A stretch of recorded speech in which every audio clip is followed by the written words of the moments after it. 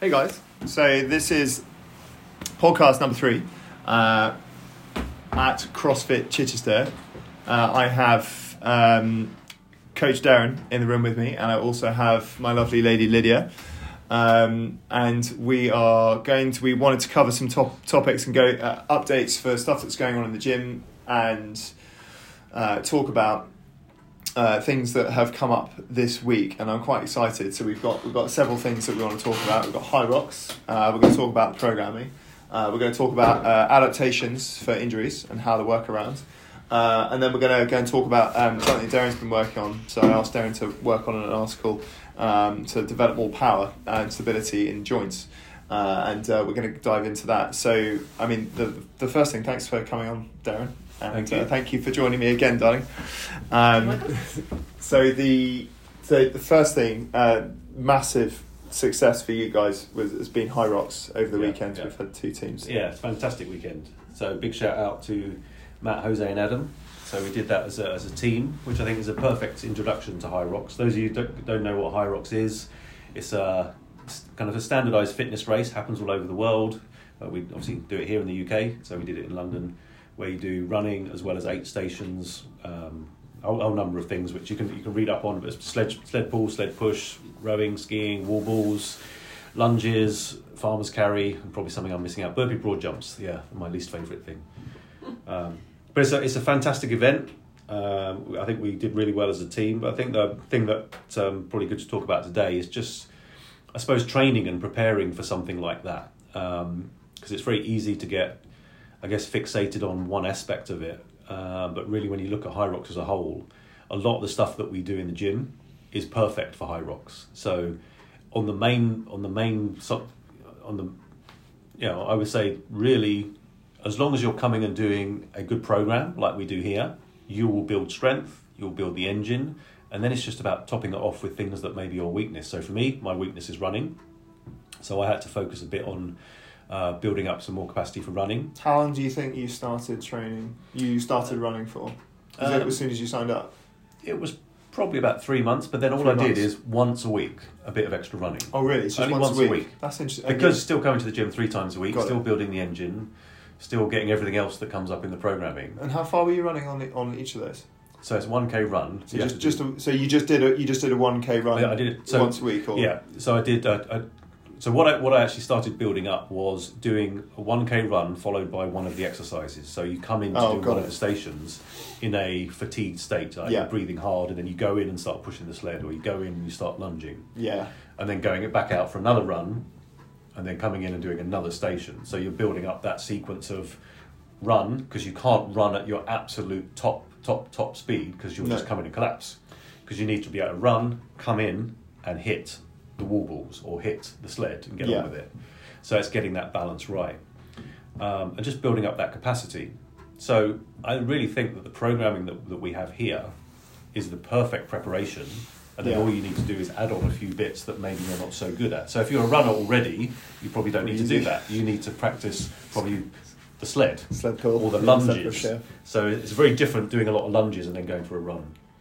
As opposed to just going through it, because some people who like to run, they go for a 10k run and there's no problem for them. Well, we see that in the programming, though. We see runs in between doing back squats, heavy back squats, exactly. And you've got wobbly legs. It's a complete different feeling. You're running down the road and your legs aren't even alive yet because you've just lifted that weight. So it's that kind of thing to prepare for. It's like Murph, isn't it? It's when you come off that second run, oh my goodness, after those 300 air squats. Yeah. And then I think just leading up to that, the preparation, I think psychologically and recovery as well, I think was important. I think that... you sent all your recovery stats from Whoop, which were amazing because you managed over the week to completely peak on the day of on your day. Yeah, you did manage that perfectly. I've never seen anyone do that before so well. 96% recovery on Whoop, that's quite good. Other people try to, but your heart rate had gone down, your resting heart rate had gone up, and your sleep... HRV was top up as well. Yeah. So for those who don't know what we're talking about, Whoop is a tracking sort of band that you put around your wrist, and it monitors how your body is responding to stress or how much stress your body is under, by tracking things like your heart rate or your skin temperature or your sleep, and it is a very effective way of looking at the changes in your body and your body's central nervous system. So it will teach you when to push hard in a workout or when not to, when you need a rest day, etc. And it's a really good piece of kit to help if you're trying to improve your health. So Darren, it's like a dark art, like what you did. Yeah. So tell us. Actually, tell us what you did. So you did nothing for. Well, so a week before that, so leading up to the week. So I think on the Monday, I did the workout in the gym here. Well, I can't remember what it was, to be honest. Whatever the prescribed workout was, I did it. But I did it at a kind of a medium weight, so I didn't go as heavy as I would normally, just to kind of get the movement in and get the engine going. And then on the Tuesday, I did some gentle running and gentle lunges without weight. Mm-hmm. So I basically kind of simulated a bit of the Hyrox workout, but without the load. Mm-hmm. So I went for a run, came in, did some lunges, but just body weight, and then I went for a run. Wednesday, I played football, but actually I played in goal for most of the hour. So I ran around. I ran around for about 20 minutes, and then I said, "Yeah, guys, I'll go in goal." So I went in goal for about 40 minutes. So you were worried about injuries. Yeah, I was a bit worried more about injuries, really. Yeah. And then I didn't do any other workouts Thursday, Friday, or Saturday, and I was really focused on those days leading up on two things: sleep and nutrition. So what did you do with your nutrition? Was it kind of... You just followed the 6 week challenge? All the principles of the 6 week challenge. Yeah. And my weakness is sugar. Now, I'm not on the 6 week challenge now, so I've introduced some little treats here and there, but actually leading up to it, I just cut them out again. So I had no sugar kind of giving me any inflammation or putting me off track with anything else. So how much weight did you lose over the 6 week challenge? Well, on the 6 weeks, it was about 7k. 7 kilos. But then I carried on afterwards for probably about another 4 weeks or so about 10k overall. You lost 10 kilos? Yeah. So you look like you're in the best shape. That's awesome. I've seen you in. Yeah. So what was your weight at the beginning, then where are you at right now? 97 to 87. That's amazing. Yeah. And kg, that is. Yeah. Do you think you felt like really hungry like throughout that, or was it for you was the transition like fairly not hungry. The first 3 days, actually the first day was fine, but then days 2, 3 and 4 was really hard because that was sugar withdrawal, so it really showed me how much sugar I was consuming, because I don't add sugar to things, but it's all the added sugar that's in all sorts of things, and like honey as well. I would put honey in porridge and all that added sugar.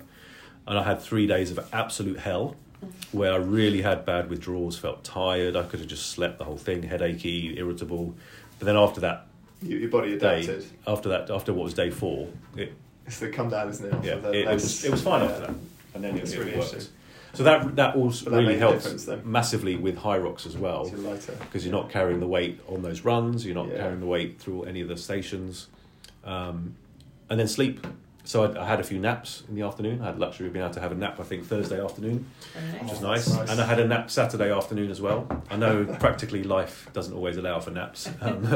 I was in a luxurious situation where I could. So it's really nutrition, and so managing the load, then nutrition, and then naps. And then on the day was firing all cylinders. So I definitely saw some other people, not our team, but who were so jacked up and loaded up with Red Bull and Monster and everything. So some people oh my goodness. Yeah, and some people were throwing up even before they'd started. It's like, my goodness. Really? Yeah. What's from nerves or? I don't know. Probably bad nutrition and bad sleep and bad stress. And I think you definitely set yourself up to really win at that. And I think actually everyone who, nearly everyone who did the Hyrox, your team, had all done the challenge.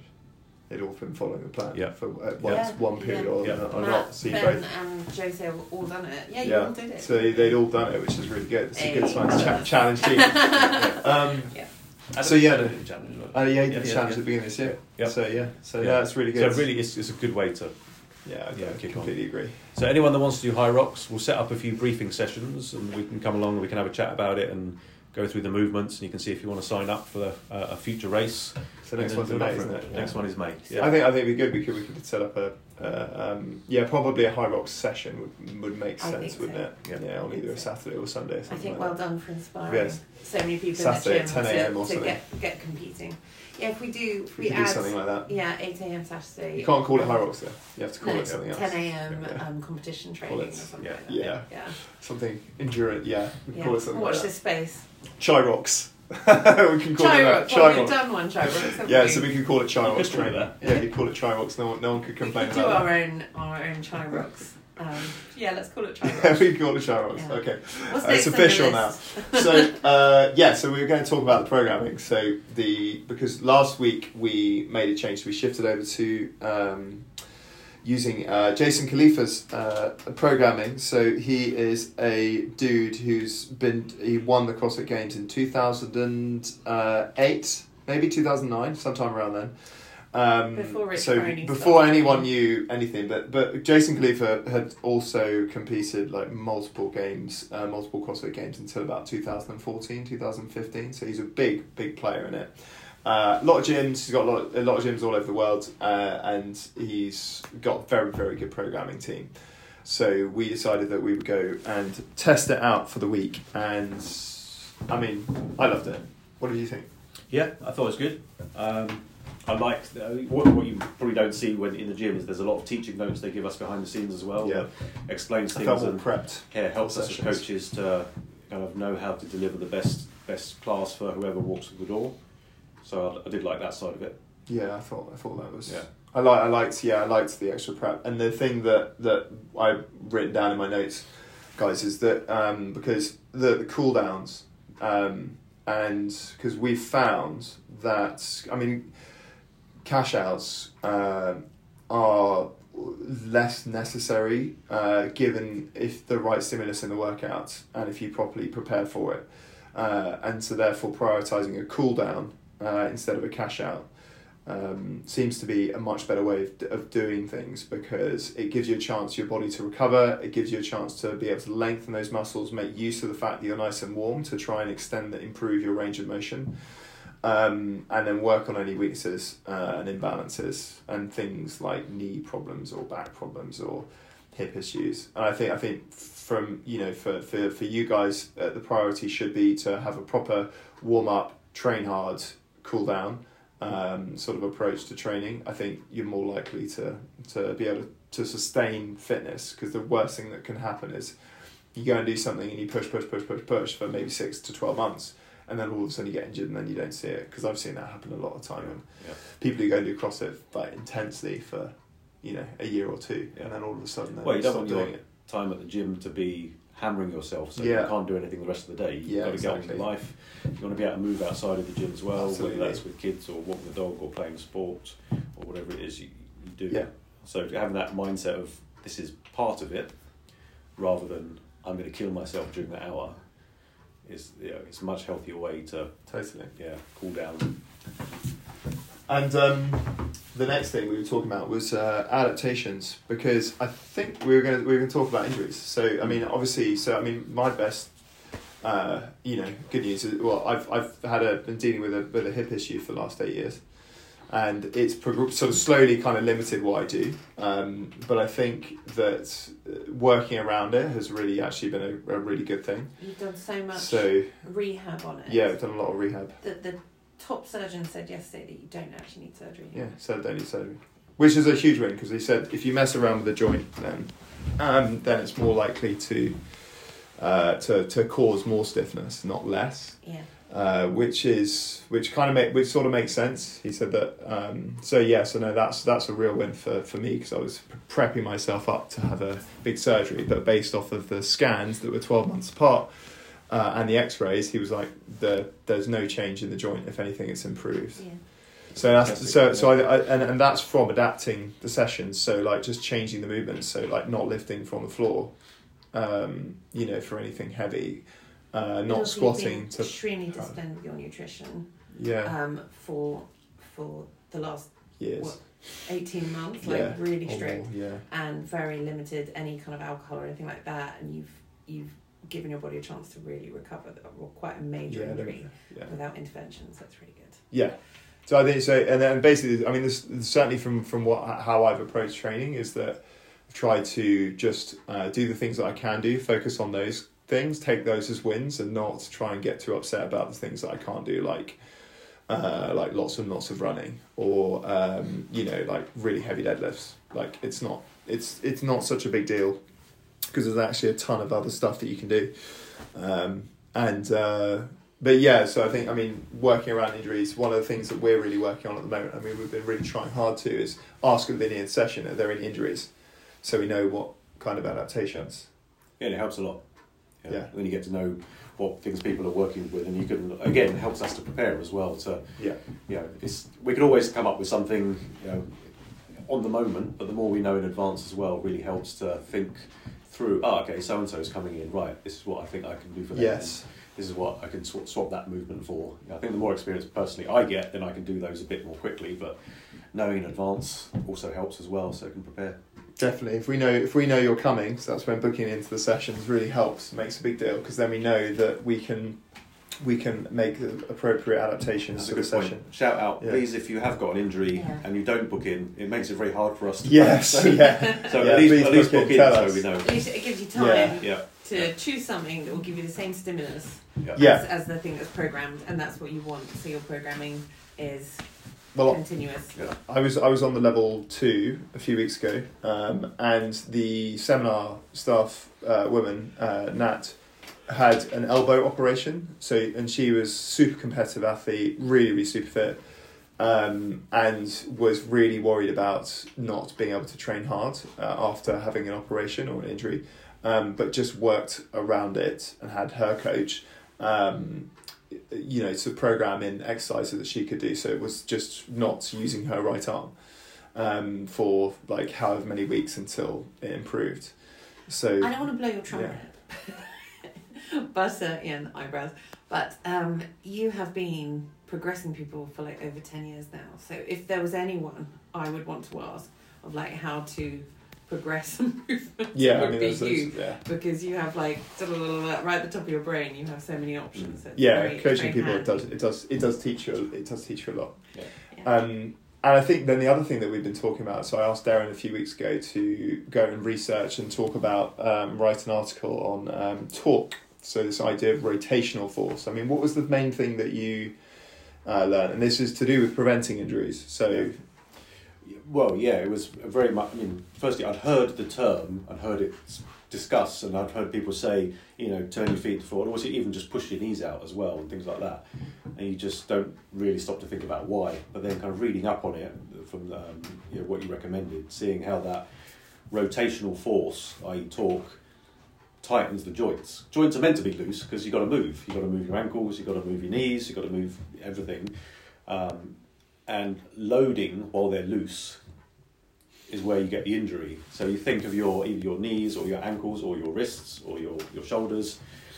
If you start to load a heavy barbell on top of you and you haven't got everything tightened up, and the natural movement in a joint, and when you're moving it across a range of motion as well, if you're doing a snatch or even you're doing a thruster and you're not thinking about tightening everything up, that looseness crashing down on you and moving every time is where the injury can happen, because you're not braced. You're not braced. So is it the same as bracing? Or is bracing more muscles and torque is more like... I think there's an element of it. I think part of bracing, we tend to think more about the core. Yeah.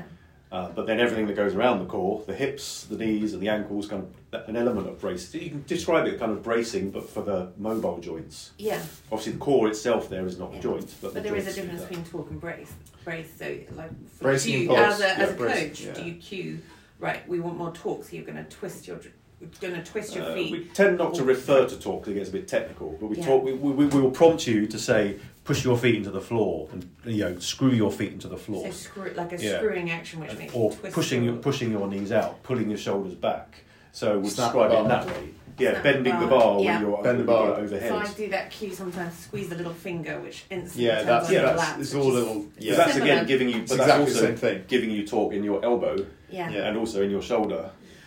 I gave that cue for rowing, squeezing your little fingers. That makes huge sense. And actually, everyone starts to sit upright and engage their lats. And So actually, it gives you more power because everything's tightened in, and then you can use the full extension of all the joints giving you that power.